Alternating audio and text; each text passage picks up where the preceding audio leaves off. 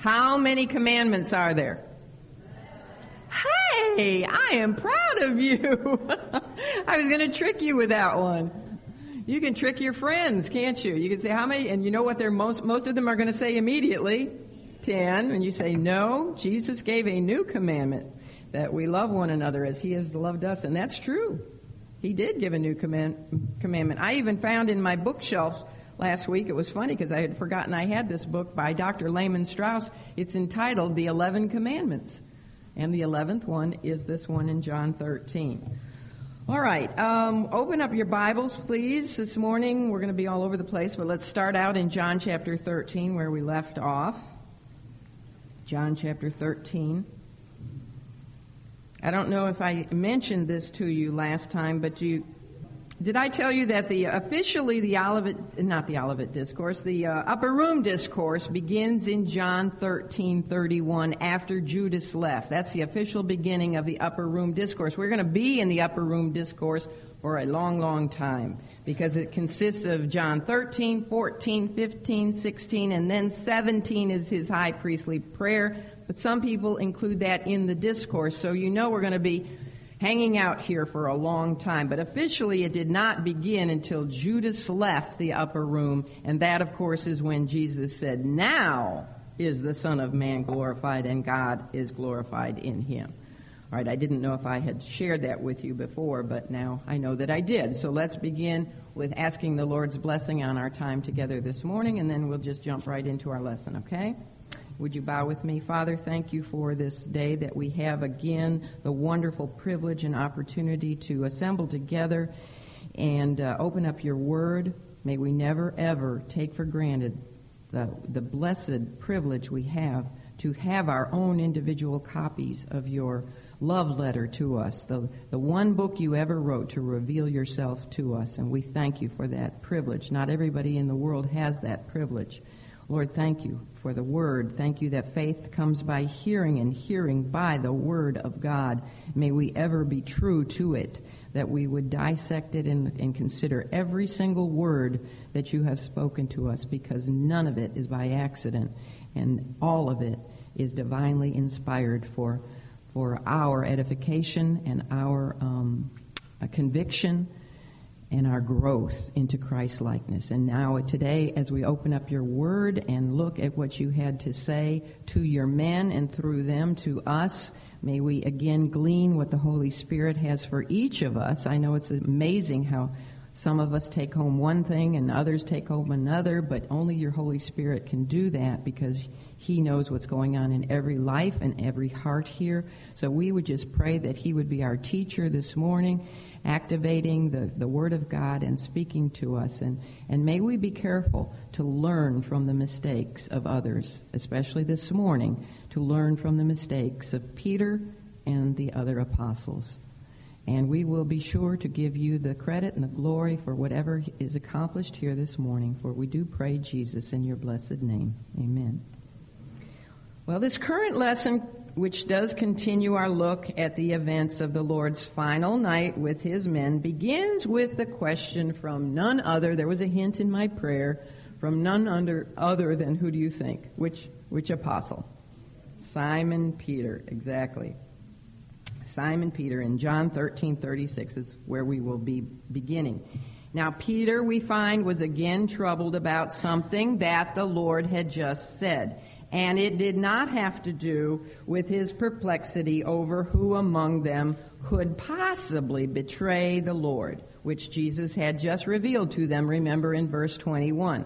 Peter was not this time perplexed about who could be the betrayer, nor did Peter's question have to do with the mysterious, secret mission that Jesus had told Judas to go out and do quickly, which was stated in verse 27, and they all heard him say that. You know, you might think Peter would say, well, what is he going to do, Lord? What did you send him out to do? Neither was Peter's perplexity about the Lord's words regarding his glorification and God's glorification in him, which he had revealed where? In verses 31 and 32, where Jesus said, now is the Son of Man glorified, and God is glorified in him. If God be glorified in him, God shall also glorify him in himself, and shall straightway glorify him. Now you think that Peter would be perplexed about that. And I'm sure he was, and I'm sure the other apostles were perplexed about that. But then, after all, they were very used to Jesus speaking strange words about celestial concepts that they couldn't quite grasp. So he didn't ask about that. And we can be sure that Peter was not meditating on the new commandment that Jesus had just spoken about. Fact of the matter is, I sincerely think that Peter didn't even really hear, with spiritual ears, the Lord's words of verses 34 and 35 regarding the new commandment of love being the mark of true discipleship. And you know why I don't think he really even heard those words? Because Peter got stuck in verse 33. He got all hung up in verse 33 where the Lord had said, "As I said unto the Jews, whither I go, ye cannot come, so now I say to you." You see, Peter got distracted from hearing the greatest commandment that Jesus had ever given to his followers. He got distracted by the fact that Jesus spoke of his departure. Jesus' departure from them was the concept that deeply, deeply disturbed Peter and the others as well. But we can always count on Peter to be the one that's going to speak up about whatever is bothering him. He's always the one who will speak his mind on a matter. And he did. Now, Peter's question, and actually there's two questions we're going to be looking at from Peter in this lesson this morning. Peter's questions and the Lord's response to him, which is then followed by 4 very specific predictions about events that are going to occur before the next day. 4 events that are going to happen before the next day. And that's what we're going to be looking at in this lesson, which is entitled Passover Predictions, because of the fact that he now gives them 4 predictions. This is a lesson, as I said earlier, that is going to take us into all 4 gospel accounts. It would be very confusing for you if you just read John and tried to get an understanding of what went on in the upper room that night with this conversation. Or if you just read Matthew, you'd be very confused. So that's why we have harmonies of the gospel that help us out. And they help us out to find out how that conversation went. It starts in John 13, and if it wasn't for John, we wouldn't know that Peter at this point interrupted the Lord's discourse with his 2 questions. We wouldn't know it unless it was for John. But then we're going to have to move over to Matthew. We'll be in Luke. We're going to be jumping through all 4 Gospels this morning so that we get the chronology. Now, chronologically speaking, what happens here takes place while the disciples and the Lord are still probably eating their Passover supper. They're still reclining at the Passover table, and they may be, as they're talking, maybe still eating. It happens during the Passover supper, but after Judas has left the room and before the Lord transitions the Passover supper into what? The Lord's Supper, which we are going to begin to look at, Lord willing, next week. We'll be discussing the Lord's institution of the Lord's Supper, seeing it in light of the Passover supper, which is absolutely very fascinating.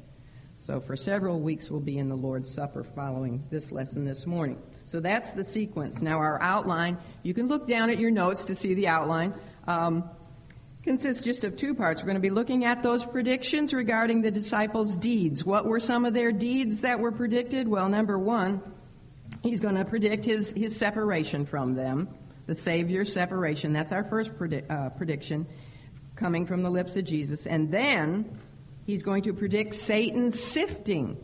Now, who will that be about? Peter, because Satan desired to sift Peter like wheat.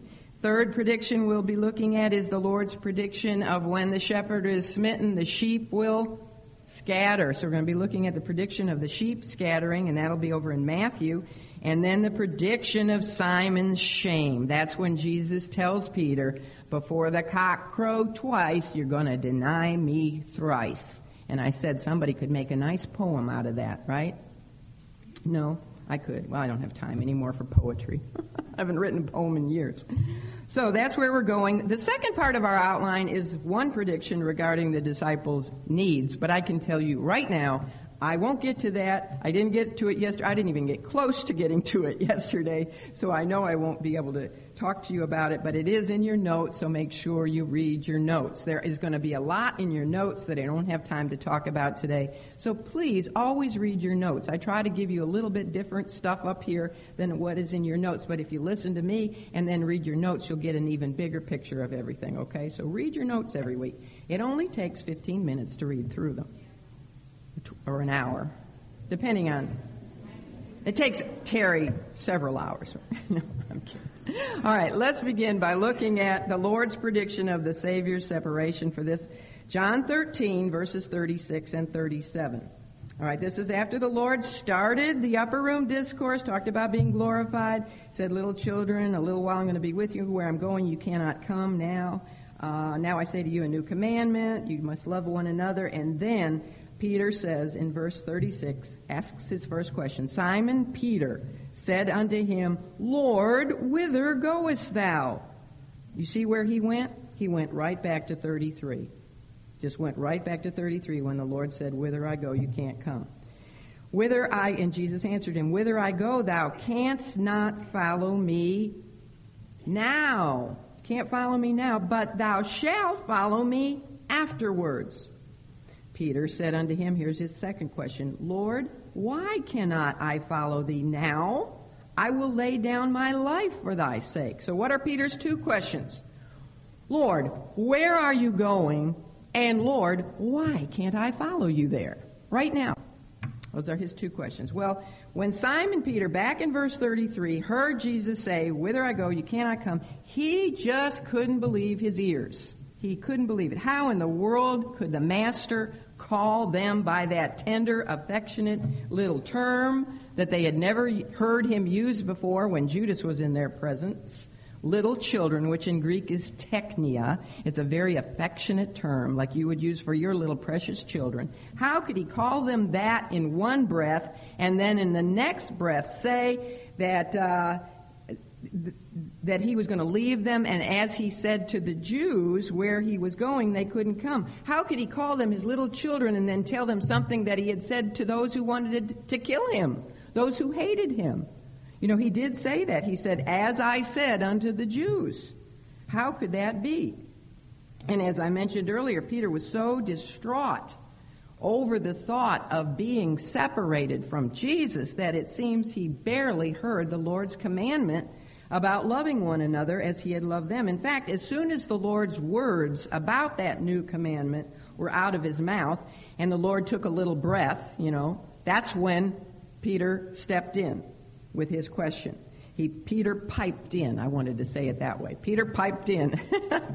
And he went right to the issue of the Lord's departure. Lord, whither goest thou? Now, when we consider Peter's question here, and the next one as well, and then we consider some of the other questions that other disciples ask him, interrupt him, during his upper room discourse. And by the way, during this discourse, he will be interrupted a total of, wouldn't you know it, 7 times. He's interrupted twice here by Peter. Then he's going to be interrupted by Thomas, and then Philip, and then he's interrupted by somebody we never heard of before, never heard him speak out, Judas, not Iscariot. Judas, Lebbaeus, Thaddeus. That guy had a lot of names.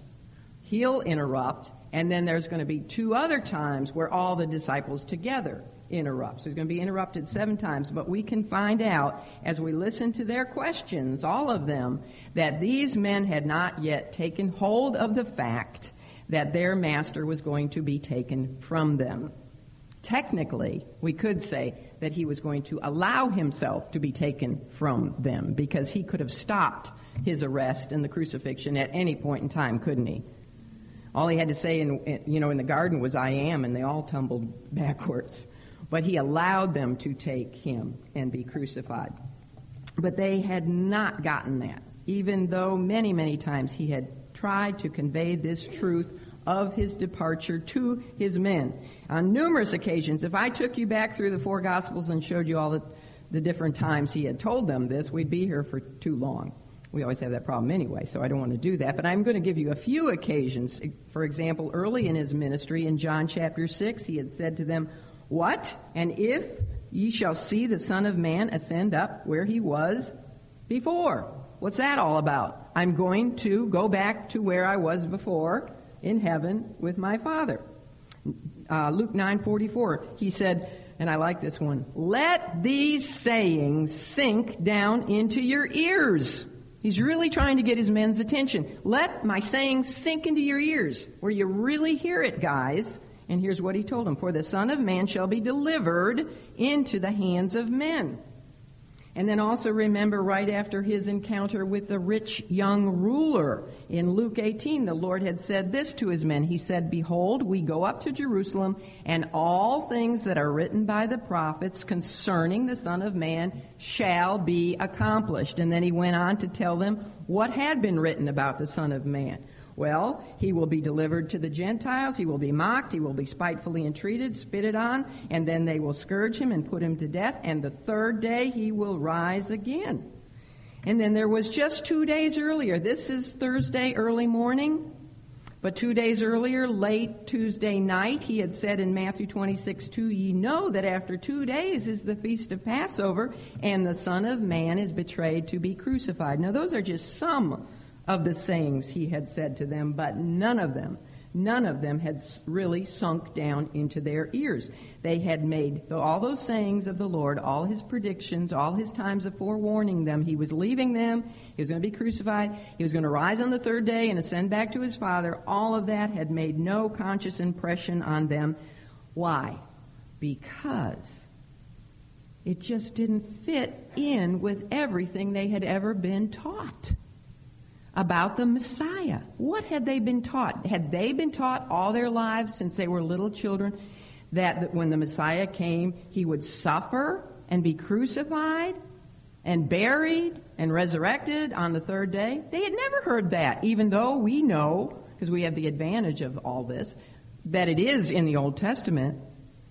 Their religious rulers had never seen those passages, and when they did see them, they didn't like them, so they didn't teach them, or they taught that there was two Messiahs, or they couldn't figure it out. They had never heard that. What did they hear? When the Messiah came, what would he do?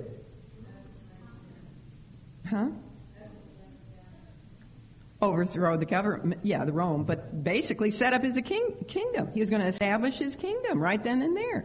They didn't know anything about a suffering servant. So it didn't fit everything that they had been taught, and it just didn't meld, all this that he's telling them didn't meld together with their plans.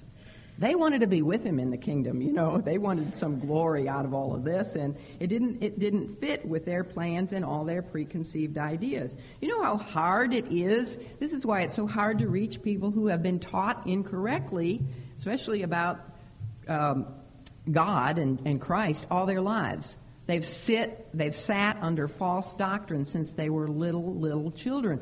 It's very difficult to change their minds, even when you have the truth, isn't it?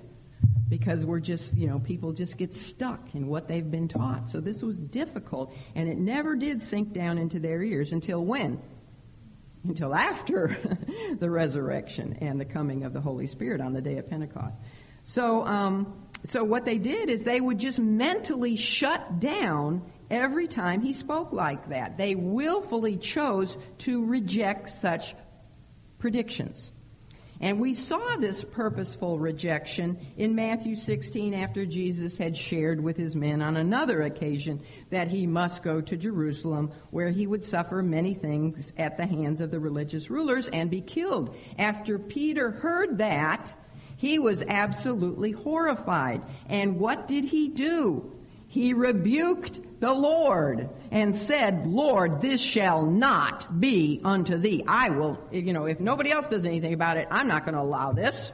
You will not suffer. I will make sure of that." And what was Peter doing? He was stubbornly and selfishly putting his mind above Christ's mind. He was not set on submitting to God's interests and God's plans, even though he didn't understand them. He calls him Lord, but then he tries to set him straight about things. And he was actually being used by who? He was being used by Satan as a stumbling block to Christ's mission. And thus, Peter heard the harshest words Jesus ever spoke to a believer. Get thee behind me, Satan. And now, poor Peter is at it all over again.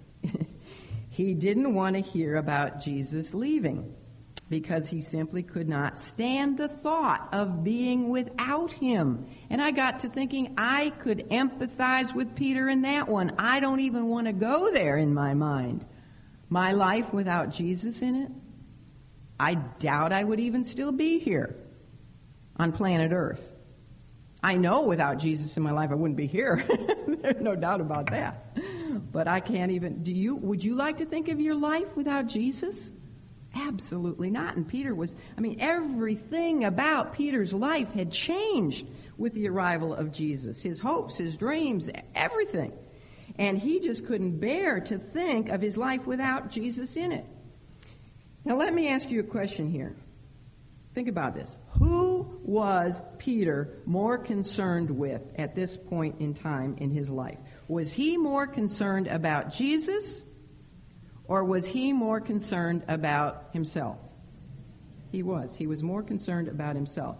He did not want to be without Jesus. What is my life going to be like without Jesus? Now, if Peter had been thinking selflessly, not about himself, but selflessly, wouldn't he have been more concerned about Jesus? Wouldn't he have focused on, instead of focusing on verse 33, where the Lord said he was going away and they couldn't come with him, wouldn't Jesus have been more focused on the Lord's statement about his glorification back in 31 and 32, where the Lord said, probably excitedly, now is the Son of Man glorified and the Father is glorified in him? If Peter was thinking more of Jesus, wouldn't he have asked a question like this? Lord, how is it that you are finally going to be glorified? That is great news, Lord. This is what I have wanted. This is what we have wanted. You've been persecuted. You've been misunderstood by the religious rulers, by your own family. It's been hard on you. Nobody appreciates you for who you are, and now you're going to be glorified? That's great, Lord. How is this going to come to pass? But did he ask a question like that? No. If Peter had even been more centered on the other men than on himself, he might have been more focused on the new commandment that Jesus had just spoken of. And instead of saying, where are you going, Lord, and I can't come with you, I'll even die with you, he would have maybe asked a question like, Lord, I know I fall short of loving these men like I should. Can you teach us how we can love one another as you have loved us?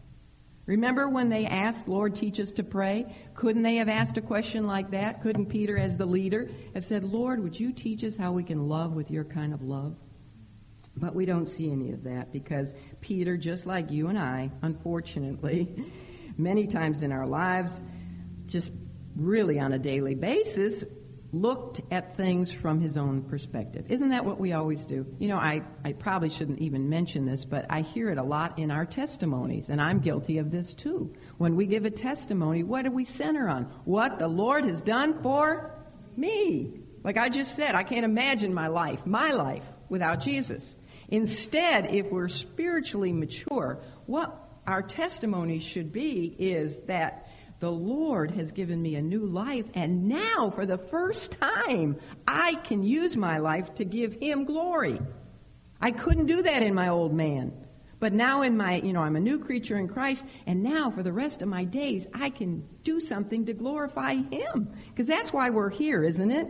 To glorify him. That's how our testimony should be centered. But we so often see everything from our perspective. But fortunately for Peter, and fortunately for you and I, the Lord is patient with his little children. Aren't you patient with your little? Well, don't answer that. Not always. I think it's easier to be patient with grandchildren than with children.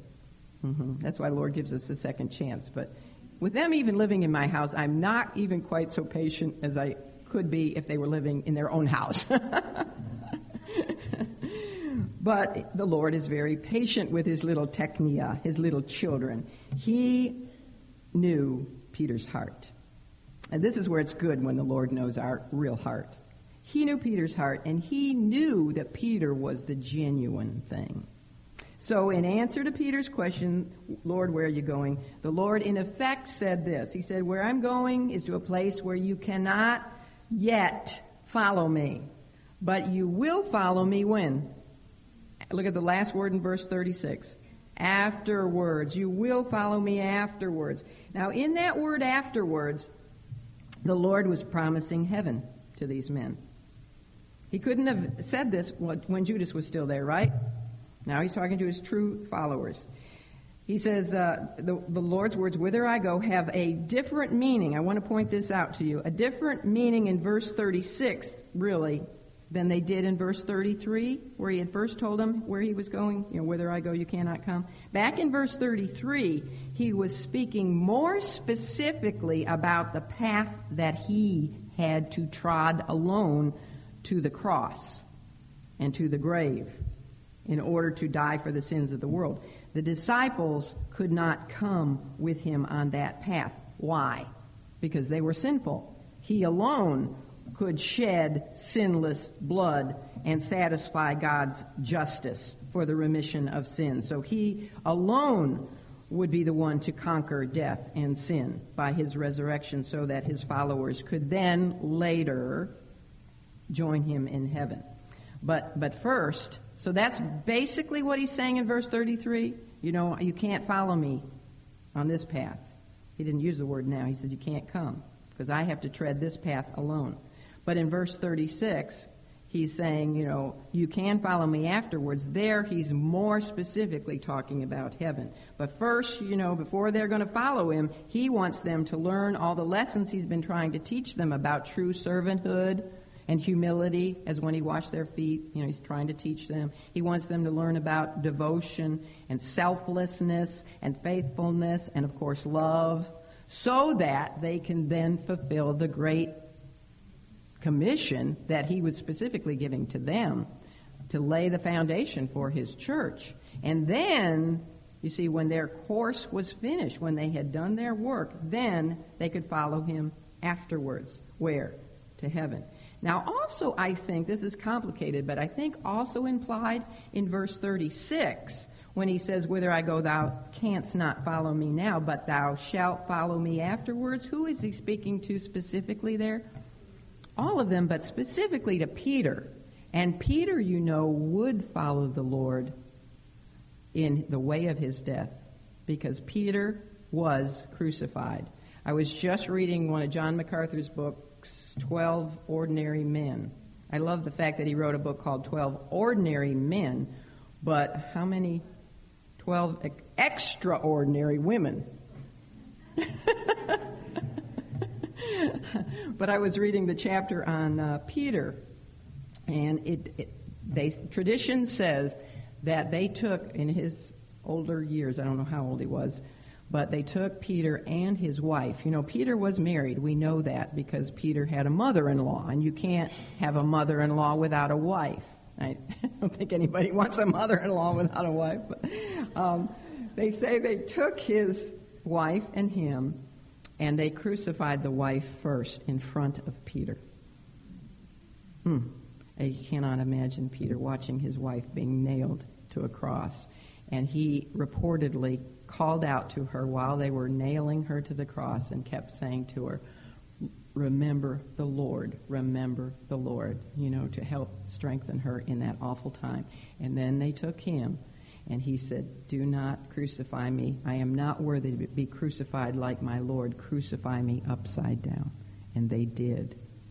He was hung on a cross upside down. I can't even begin to imagine the pain. All the blood, in addition to all the other physical pain, but all the blood rushing to his head, just awful. The only good thing out of that is I imagine he would die quicker that way. But Peter was crucified, and we know he was, even from Scripture, because when he's restored in John 21, Jesus does tell him that he would be burdened and taken, his arms outstretched, and that he was predicting he would be crucified. Well, the Lord's answer stunned Peter. Why would Jesus tell him that he could not go with him wherever it was he was going? He still doesn't understand where he's going, right? He said, why can't I go with you? Peter had always been allowed to follow Jesus everywhere he went. He was one of the three inner circle guys, right? Peter, James, and John. He was with the Lord when the Lord raised his first person from the dead. Who was that, by the way? Anybody remember? Who was the first one Jesus raised from the dead? Oh, no. Lazarus was the third. Child. Heard the word child. Jairus' daughter. Jairus' 12-year-old daughter. And then the widow's son at Nain, and then Lazarus. Okay, that's the order. But Peter was there when Jesus went into that house and raised Jairus' little daughter from death. And he was also taken with the Lord up to the Mount of Transfiguration to see his glory unveiled. He was one of only three to see that.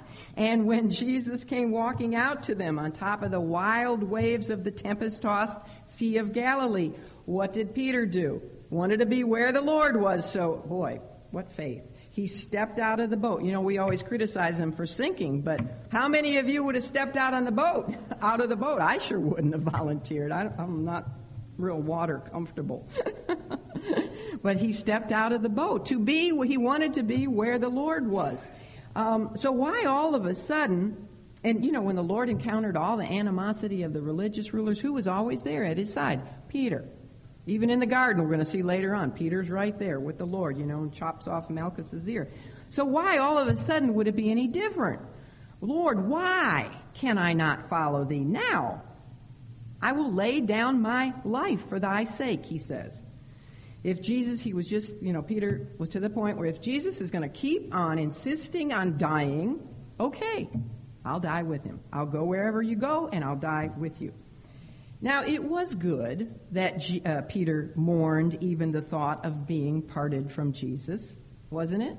I mean, we can understand that. And that was a good thing that he wanted to be with the Lord. But it was wrong that he did not simply submit to the Lord's wisdom about things.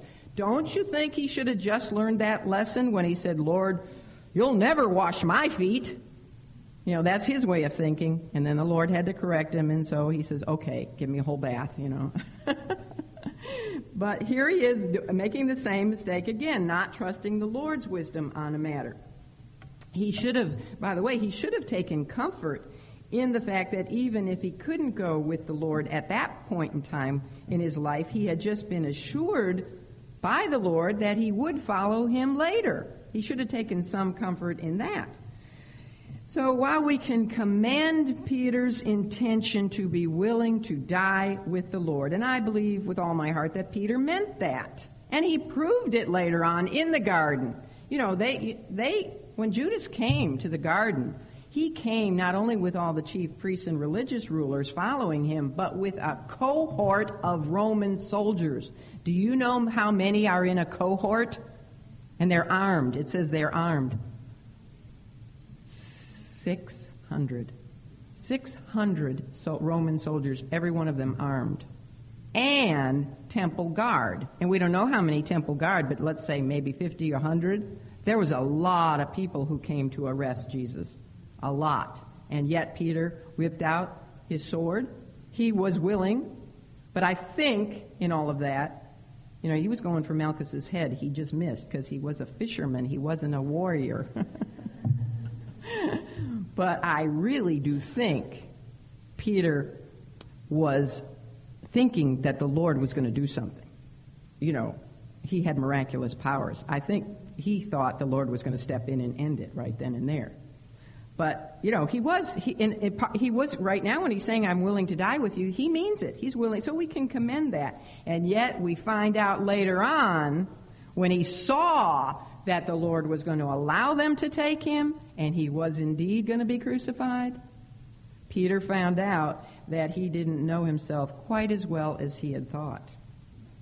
You see, he really is speaking as a braggart, and it's going to get worse in our lesson this morning. He's speaking as a braggart when he says, in effect, if you are willing to die, if you are going to die, Lord, so be it. I can handle that. You know, I'm tough. I will die with you. So it was going to be a very rough night for Peter because he was going to have to learn a very hard lesson about his high self-esteem. He was going to be humbled. But what does it say in Scripture? He that trusteth in his own heart is this is harsh language, fool. Remember, the heart is deceitful and desperately wicked. If you trust in your own heart, God says, that's Proverbs 28:26, God says you're a fool. He says this too, wherefore let him that thinketh he standeth take heed lest he fall. Any of us are capable of doing what Peter did. Any of us are capable of the worst sins there are. Unbelievable, but we are. Anyhow, Peter basically was a good man. And I can say that because he was a saved man. He was a sincere believer. But there were some major flaws in his character, in his personality, that were keeping him from being all that he could be, all that Christ wanted him to be. So he was going to be confronted and corrected by way of a major crisis in his life. How often do we have to learn things this way? How long do we have to be how many times do we have to be confronted and corrected about personality issues or other issues in our lives by crises? Isn't that how we so often learn? And sometimes we don't learn fast enough, and we have to have another and another and another till we finally say, Lord, I get it. I think I get it, finally. I know I'm a dumb sheep. But Peter was going to have to learn through his denial crises. But before we get to the Lord's prediction of that coming denial crisis in Peter's life, I want you now to turn over to Luke 22 to first see what Jesus had to say about Satan's desire to sift Peter.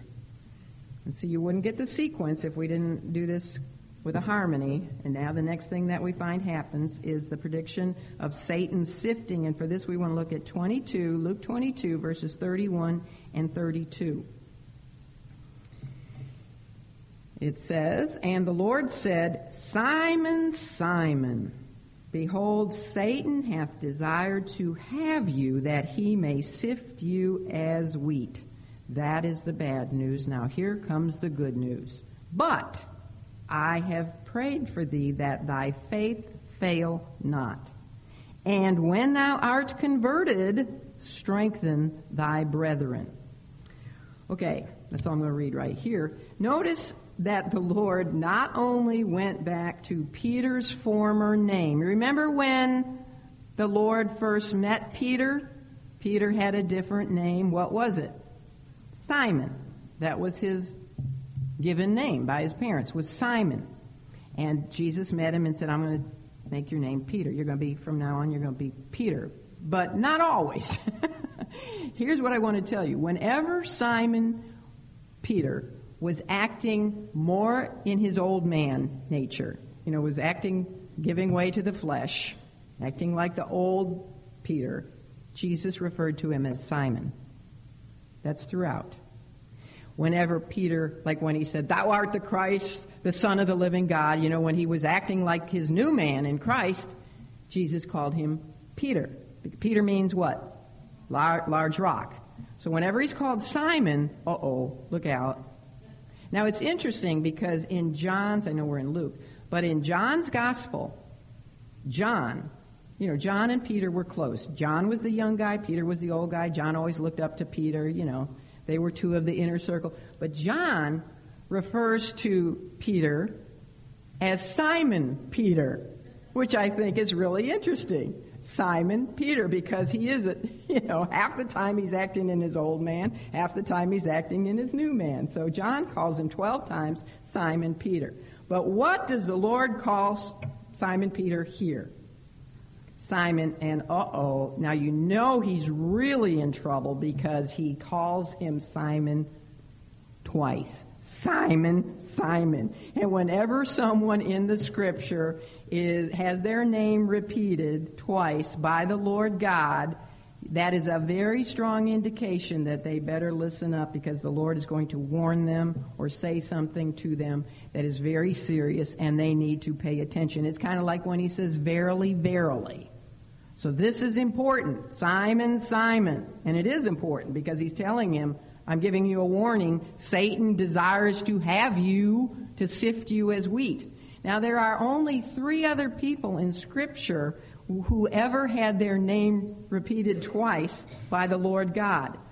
And I asked the ladies yesterday, so I'll ask you, does anybody know who some of them were? Exactly. Martha, Martha, remember? Thou art cumbered about, and thou art troubled and anxious about many things. He was telling her, be careful, the world can creep in and take away, the one good thing, like Mary has chosen, like you're doing here today, to, sit at the feet of Jesus and learn from him. We can be cumbered about by the world, can't we? That's a constant battle we all face, especially as women. Simon, he's warning about Satan. So one is the world, one is Satan. All right, who else had their name repeated twice? On the road to Damascus, Saul, Saul, why persecutest thou me? Who was Saul? Paul, the Apostle Paul. And then he says, it's hard, Saul, to kick against the pricks. What was Saul fighting against? What was he kicking against? He was fighting against Christians, but that when it says he was kicking against the pricks, I think he was kicking against what he knew in his heart was really true. Saul was under deep conviction. He was a Pharisee of the Pharisees. He knew the Old Testament inside and out. And I think he knew Jesus was who he claimed to be. But he just couldn't let go of that. And then when he saw Stephen die, and that glow on Stephen's face, and Stephen seeing heaven opened up and talking to the Son of Man, seated at the right hand of God, Saul was under conviction. But he was kicking against the pricking of his conscience, wasn't he? And then now there's one other, way back in Genesis, had his name repeated twice, is about to take a knife and kill his only beloved son. Abraham, Abraham. Lay not, and this is the angel of the Lord, who was the pre-incarnate Lord Jesus Christ, saying to Abraham, lay not thy hand upon the lad. Now I know that thou fearest God, and hast not withheld thy son, thy only son, from me. Now the angel was not just an angel when he said, you haven't withheld him from me. That was the pre-incarnate Lord Jesus Christ. I think it would be really interesting to do a study on those 4 who've had their name called out twice, because I think there's a lot of teaching in there.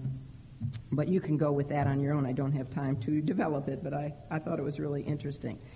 So, after gaining Simon's undivided attention by speaking his name twice, Jesus told him that Satan's desire was to have him to sift him like wheat.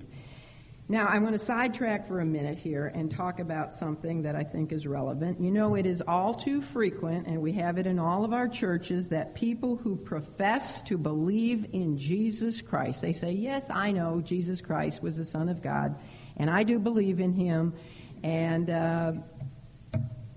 etc. But I do not believe in a literal, personal devil. Well, I want to again stress, and I know I've done this before. Have you ever heard people like that? They believe that there is no real Satan. Maybe, there's evil in the world, the evil force, but there's no real devil. There aren't any real demons, unclean spirits. But they believe in Jesus. I want to stress the incongruity of making such a claim. Logic does not allow for someone to say that they believe in Jesus and yet deny a personal devil. If you truly believe in Jesus, then you truly believe he is deity, that he is indeed the Son of God. He is one of the members of the triune Godhead. He believed in a personal devil. Would you say he did? He did. He even talked to the devil. Remember when he was in the wilderness for 40 days and 40 nights? He had a personal encounter with the devil on many occasions, we know that. Here he's telling Satan desires to have you. He has had many encounters with unclean spirits, and he exorcised them, and he made many references to the devil in his words from Scripture. So if the devil does not really exist, then we have to conclude that Jesus was either deceived into thinking he was really talking to the devil and, exorcising unclean spirits when he wasn't. So he was either deceived or he was purposely deceiving others. And either way, if he was a deceiver or self-deceived, that means he is not who he claimed to be, God. Fact is, if you genuinely believe in Jesus and his words and the written word of God, which is full of references to Satan and the fallen angels, all the way from Genesis to Revelation, there are many, many names for Satan and many, many passages of Scripture about him. I mean, where did sin come from then, if there was no devil?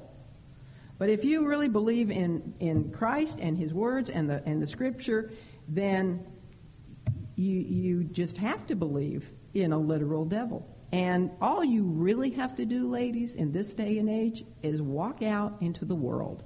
Go to the mall and look around. This world, and that's this United States. Go to some other countries or go to Mexico or go to wherever. Yeah, I mean, you can just see it everywhere. I think there's more proof almost that there's a literal devil sometimes than God. I think probably more people in like third world countries know the reality of a devil more than they know the true and living God.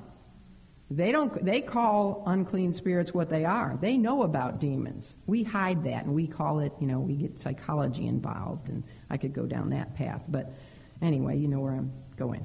Yes, there is a literal devil. And the disciples also believed in a literal devil. But the scary part was and is that we can't see him, can we? We can't see the prince of the power of the air and the spirit world. And so the disciples were not even aware of the fact that he had been present among them in the upper room, hovering right over Judas, you see. And just a short while earlier, he had actually devoured one of them. It's interesting that Peter is the one in one of his epistles who said to be sober, be vigilant, because your adversary, the devil, as a roaring, lion, walketh about seeking whom he may devour. Peter learned his lesson. He knew Judas and that he wanted to devour him. It was now Satan's deep desire and intention to likewise destroy all of the disciples, all of the apostles, and in particular Peter. Peter's pride, you see, made him an easy target. And if there's one thing Satan is an expert on, if there's one sin he is an expert on, what is it? Pride. He knows all about pride. Actually, we could say that all of the apostles had issues with pride, didn't they? Isn't that why they had just earlier been jockeying for positions in the kingdom? Everybody wanted to have the best seats. But the thing is, Peter was the leader. He was the noted leader, outspoken leader. Whenever the Lord asked a question, usually Peter was the first one to answer it. Whenever the Lord said something and they didn't understand it, Peter was the one to ask about it. Peter was leadership material, definitely. Peter was also the main one that put his foot in his mouth. But that comes with being a leader. You put your foot in your mouth a lot when you speak a lot. But Peter, he was leadership material. So Satan knew that if Peter fell, what likely would happen? The others would follow their leader and they too would fall. We're going to see them following him a little bit later in this lesson this morning.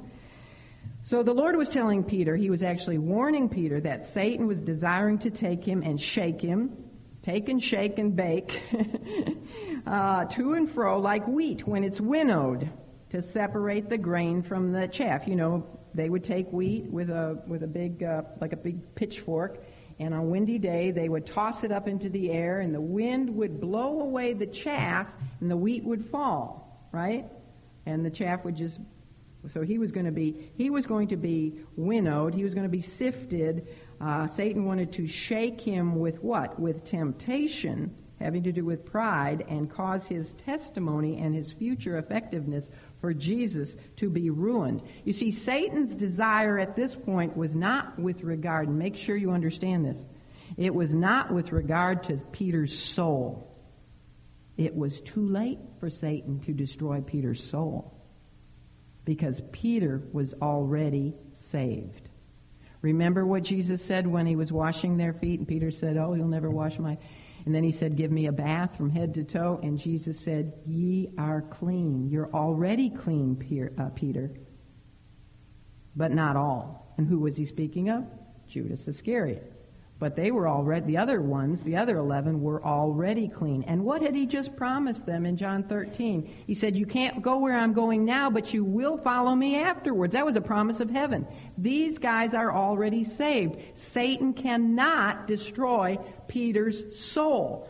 So what is his next intention when he loses our soul? His next intention, his desire now, was to do his best to destroy Peter's service, his future service for Christ. When the devil and his cohorts, whether demonic or human, have failed at soul destruction, their next ploy is service destruction. That's where you and I need to be aware. If you have been born again, of course, your first deep desire should be to make sure your soul is saved, and that when you die, you'll go to heaven. But after that, we have to be on guard against him destroying our testimony and our witness and our service, because he's after that. He wants to crush us. He wants to sift us like wheat. And he wants to destroy our testimony so that we bear very little fruit for his kingdom. He wants to put our light under a bushel, doesn't he? So we won't be effective in bringing more people into the kingdom. But here's where we come to the good news. The good news for Peter and the good news for you and I. When you truly belong to the Lord, he intercedes on our behalf as our great high priest. It was because of the Lord's intercession for Peter that Peter did not come to service destruction, ruin. Jesus told Peter, Satan's desire is to have you. How did he know that? How did Jesus know Satan wanted to have him? You know why?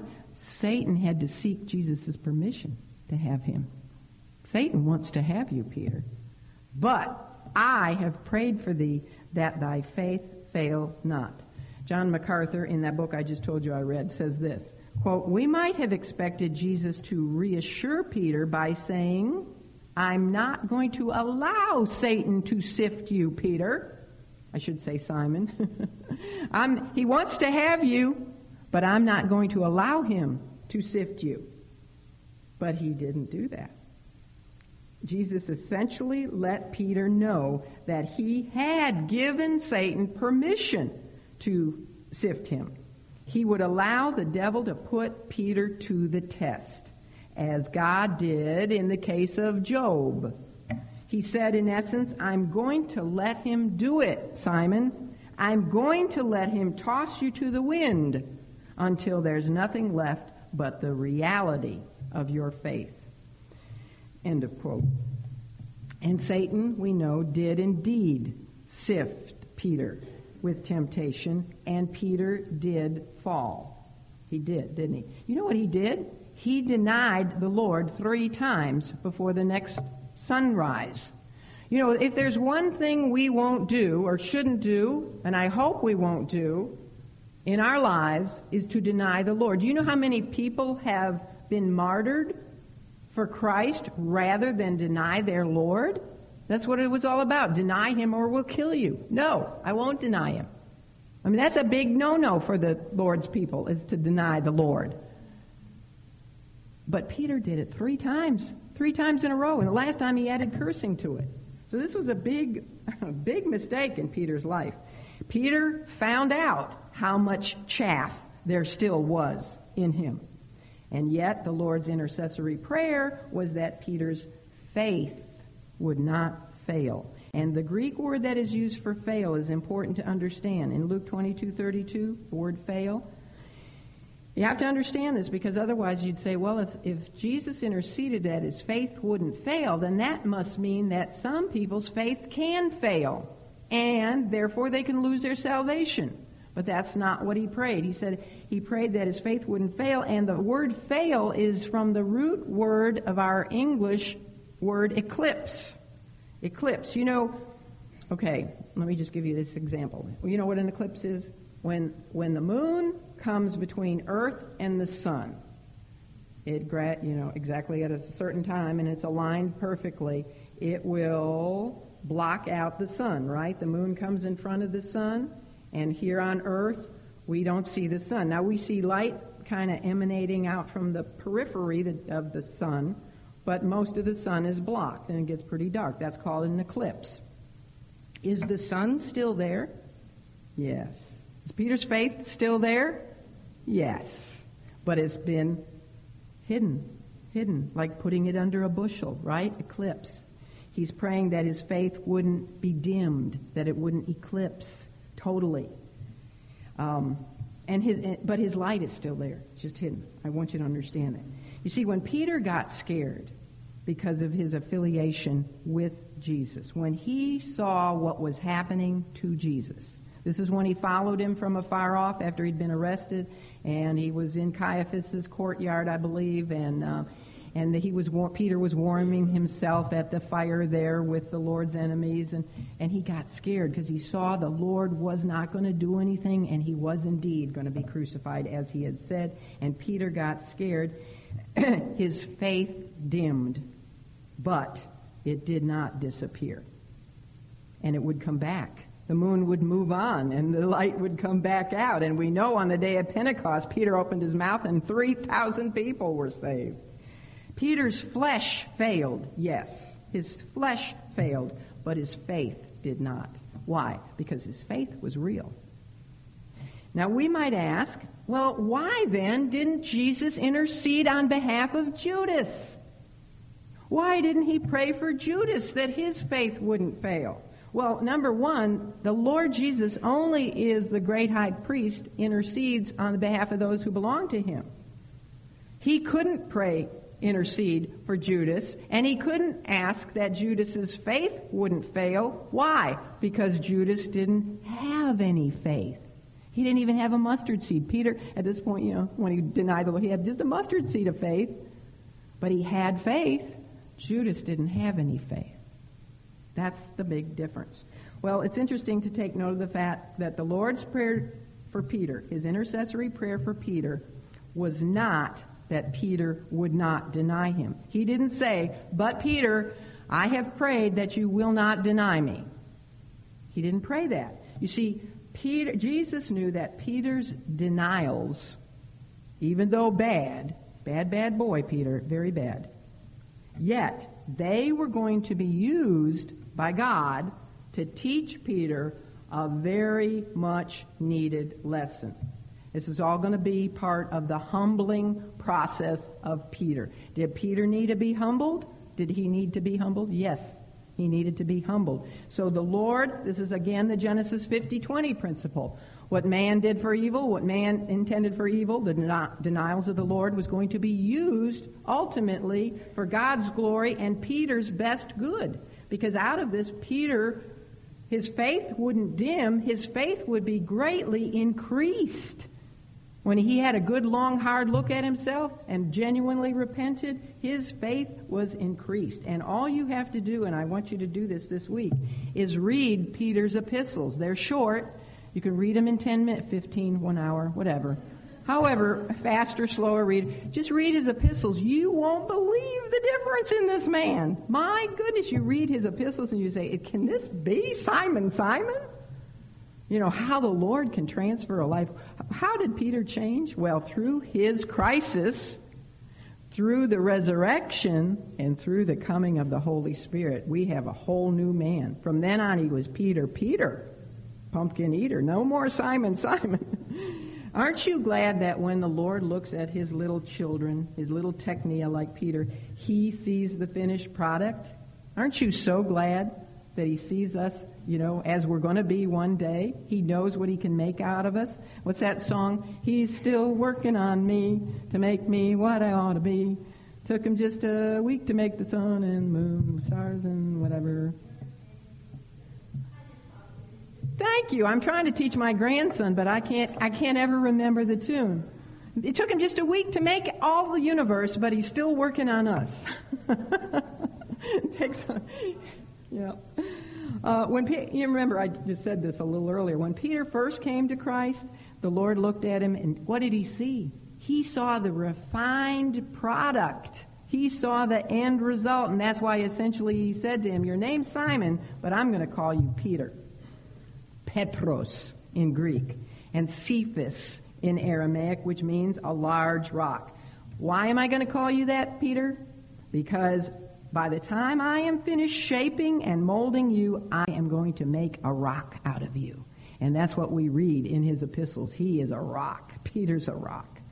But part of the process of making shifting sand Simon into rock like Peter occurred in a 12-hour period of time on his last night with the pre-resurrected Christ. On that night, Peter learned about the great danger of the pride of life. So it was owing to the Lord's intercession for him that Peter did not eclipse into obscurity, bearing little fruit for God's kingdom. He would have died a saved man, but his testimony for Jesus after openly denying him would have been destroyed if the Lord had not interceded on his behalf and asked God to strengthen Peter through his denial experience. Well, in the last half of verse 32, the Lord went on to tell Peter that when he was converted, now that's another word we have to make sure we understand, because that sounds like when he's saved. He's already saved, okay? So Jesus is saying when you're converted, meaning when you are turned back again from your act of sin, from your denials, not from your state of sin, but from your act of sin. This is not speaking of his soul conversion, but of his sin conversion. In other words, Peter, when you are restored, and when does Jesus restore him? In John 21. He asks him 3 times, Peter, do you love me? Peter, do you love me? He denied him 3 times. He's restored 3 times. When you're restored, he was to use his own personal experience to do what? Strengthen the brethren. When we have a crisis and we learn lessons about ourselves, and we have the chaff in our lives removed, and we go through hard times, what are we then to do? Just keep that to ourselves? No, when we see somebody else going through the same trial or the same thing we've experienced, we are to come alongside them and help them through it. I've been there. I understand. Here's the best thing to do. Here's how to work through this, and strengthen the brethren. And that's exactly what Peter did. And just again, read his 2 New Testament epistles. He not only did it through his God-inspired writings, but he did it through the rest of his life, because Peter was a true leader in the early church. Well, let's move now to Matthew 26. Matthew 26. I cannot believe I'm doing worse than yesterday, Terry. You guys are just going to have to shoot me. I don't know what's happening to me. If you have to go. I'm just going to try to get all this on, all right? Matthew 26 is about the prediction of the sheep scattering, and let's look at verses 31 and 32.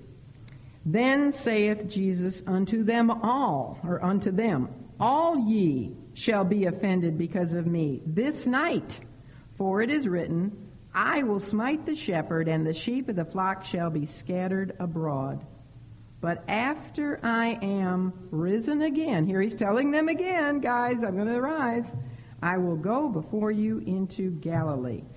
All right, after he had individually spoken to Peter and said, Satan wants to sift you like wheat, then the Lord immediately turns to the other 10 disciples, and speaks to them. He's not going to give them any time to wonder who would replace Peter as the leader of the group. Now, they just heard Satan wants to have him. And you know what the disciples might have, if they had time to think this through, what they might have thought? Jesus doesn't give them time, because he immediately turns to them and says, you guys are going to disappoint me too. You're going to scatter. But they might have otherwise thought, you know what? This is the second time the Lord has affiliated Peter's name with Satan's name. Get thee behind me, Satan. And now Satan wants to have you? Maybe Peter's the betrayer he's speaking of. Don't you think their minds would have gone there? Possibly. But he doesn't give them time to develop that kind of thinking, because he turns to them and he says every one of them are going to fail him when? That very night. How? By desertion. He says, all ye shall be offended because of me. You're going to stumble over me this very night. Because why? Because it's written. Where is it written? Zechariah 13:7. It says in Zechariah 13, God speaking through his prophet, I will smite the shepherd. Okay, who's the shepherd? Who's the good shepherd? Jesus. Who's going to smite the shepherd? God. Now, it looked like men were smiting him, right? But who was using the men? God. God smote the shepherd. Why? To die for the sins of the world.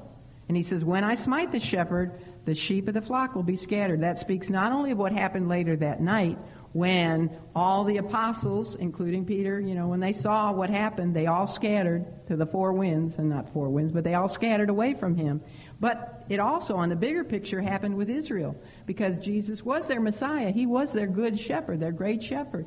And when they smote him, the Jews were then scattered to the four corners of the world. So there's double prophecy here. We know this was actually fulfilled that night. It says in Matthew 26:56, when that, the Roman cohort and the temple guard all arrived in the garden, it says all the disciples forsook him and fled. We must not always think of the apostles, or we must remember that the apostles were not always the great men of faith and the great, wonderful model Christians that we think of them today. They only became great men of faith after they learned a lot of very important lessons about themselves, didn't they? They had to learn like you and I. They had to learn the hard way about their frailties and their weaknesses. The night of the Lord's arrest, they were anything but heroic men of great faith. You know what they were more like? A flock of very timid, frightened, scared sheep who scattered in every direction. And so it was only by way of their difficult and embarrassing failures and fallings that they learned this truth. Apart from Christ, we can do. Apart from Christ, we are absolutely self-centered, fearful, impotent, and cowardly. Well, when the disciples heard the Lord's prediction, they all denied that they would ever do such a thing, ever, as desert the Lord. They all agreed with Peter that they would even die with him if necessary. We see this over in Mark's account. I won't take you there. They didn't know their own hearts, did they? They had an unrealistic understanding of the weakness of their flesh. And they thought their love and devotion were greater than they really were.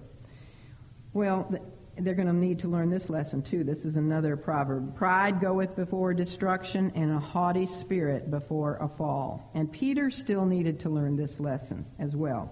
Even though he had been wrong in speaking out about the foot washing episode, and even though he had just heard that Satan's desire was to sift him, and had also heard the Lord say that all of them would scatter, and that all includes him. Even though he had heard these things, yet even after hearing Jesus say something about meeting them in Galilee after he rose again, which seems to have virtually gone unheard by all of them, and definitely not understood, even after all this, what do you think Peter does? He again boasts. And I just have to read this to you before I let you go. Let's quickly look at verses 33 to 35, the prediction of Simon's shame. Peter answered and said unto him, Though all men shall be offended of thee, yet will I what? Never be offended. Now what had Jesus just said in verse 31? Look at it. All of you will be offended because of me. And Peter says, No, I will never be offended. Is that called contradiction? Overconfidence? He was overconfident, and his overconfidence made him make two mistakes. He compared himself with the others. He said, oh yeah, I can understand how all these other guys might be stumbled, and the word means stumbled, how they might stumble over you going to the cross, but I will never. So he not only compares himself with others, but then he also contradicts the Lord. This guy wasn't learning his lessons very quickly. Now look what else he does. Jesus answered him and said, Verily, and this is verse 34, Verily I say unto thee, Peter, you're not getting this. I'm going to tell you something else about you, that this night before the cock crow, and over in Mark it says twice, thou shalt deny me thrice. And Peter said unto him, Though I should die with thee, yet will I not deny thee. See, again, he's contradicting the Lord. The Lord said, Peter, you're going to deny me before the next sunrise 3 times. And he immediately contradicts him. No, I will not deny. He's calling him Lord, but he's saying, you're not right, Lord. He said, and then look at this. All the others follow Peter. Peter was the leader. Likewise, also said all the disciples. They were just followers, and so they all said the same thing. We'll die with you, Lord. We'll never scatter. We won't be offended from you. We won't deny you. And it's dangerous when you say never. Have you ever learned that? Never say never. Peter was used to saying things in absolutes. He had said, "Be it far from thee, Lord, this shall not be unto thee." He had said, "Thou shalt never wash my feet." Here he says, "I will never be offended." And over in Mark's account, it's really funny because when the Lord told him he was going to deny him 3 times, you know what it says? Peter even the more vehemently said, "I will not deny thee in any wise." Well, we know exactly what did happen, right? So much for Peter's nevers. Peter was overconfident. He thought that he was going to be the one exception, as in the foot washing episode, Okay, you can get away with washing all these other guys' feet, but you're not going to wash my feet. Everybody else might disappoint you, but I won't. Yeah, he really had a pride issue. He thought he was better than everyone else. And you know what I thought was interesting? Just a few more comments. The Lord doesn't scold his men, does he? He just merely makes these predictions. He says, Satan wants to have you, but I've prayed for you, and you are going to be converted. You are going to be restored. And when you are, you're going to strengthen your brothers. And all of you guys are going to scatter from me. You're all going to be offended because of me, stumble over me and the cross. But when I'm risen, I'm going to meet with you again in Galilee. Meet me there. I could just see the love. He's not scolding them. You guys are going to disappoint me so bad. I can't believe you're going to do this to me. After all I've done for you, washing your feet, loving you all these years, and just providing for your every need, and you're going to deny me, Peter? I've just been betrayed by one of you. Peter's going to deny me. The rest of you are going to scatter from me like a bunch of little cowards. Couldn't he have said it like that? But no. He understands compassionately how discouraged they're going to be and how disappointed. He knows they're the real thing, you see, and that's the difference. He has so much love and patience. So he just states the facts. And then he encourages them with the remedy for all of their failures, which is the resurrection. I am going to rise again. What a difference we have if we just contrast what happened with Judas and what happened with Peter. Judas was able to look the Lord right in the face when he took that sop. He was able to look at him with hypocrisy and say, "Master, is it I?" And then when the Lord said, what is it? You said it, yeah, it's true. He still took the sop, didn't he? And when it says, I don't know where it is, John 13:30 or something like that, that when Judas went out, it was night. That was the end. You don't read when Judas went out, he wept bitterly. You know what you do read about Peter? When Peter was in that courtyard warming his hands, and he just got finished denying the Lord for the 3rd time, and off in the distance, a rooster crows for the 2nd time, Peter turns, and his eyes meet the Lord's, because the Lord is standing there, and their eyes meet, and Peter remembers everything that the Lord had said. And it says that he went out and wept bitterly. You see the difference? One was genuine. That was genuine repentance. His heart broke in two. He had true faith. Judas didn't. And he went out and betrayed the Lord. Yes, he had remorse later and hung himself, but he never wept bitterly. And if he did, it was all about him, not about how he had disappointed the Lord. That's the difference. So we have another very interesting comparison there, again, don't we? All right, let's pray. Father God, thank you, Lord, that you are in the business of making heroes of the faith out of broken clay vessels, that your best building material is a broken and contrite spirit, that you are expert at shifting grains of sand into rocks, and that you're also in the business of restoration. and that you can even take our failures and our times of desertion and our times of denial and doubt, and you can use them ultimately for our own good and for your glory and for the strengthening of our faith.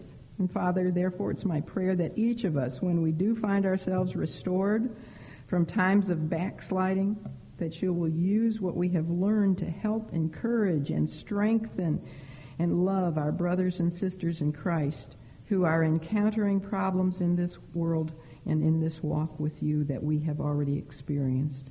May we truly indeed love one another as you have loved us.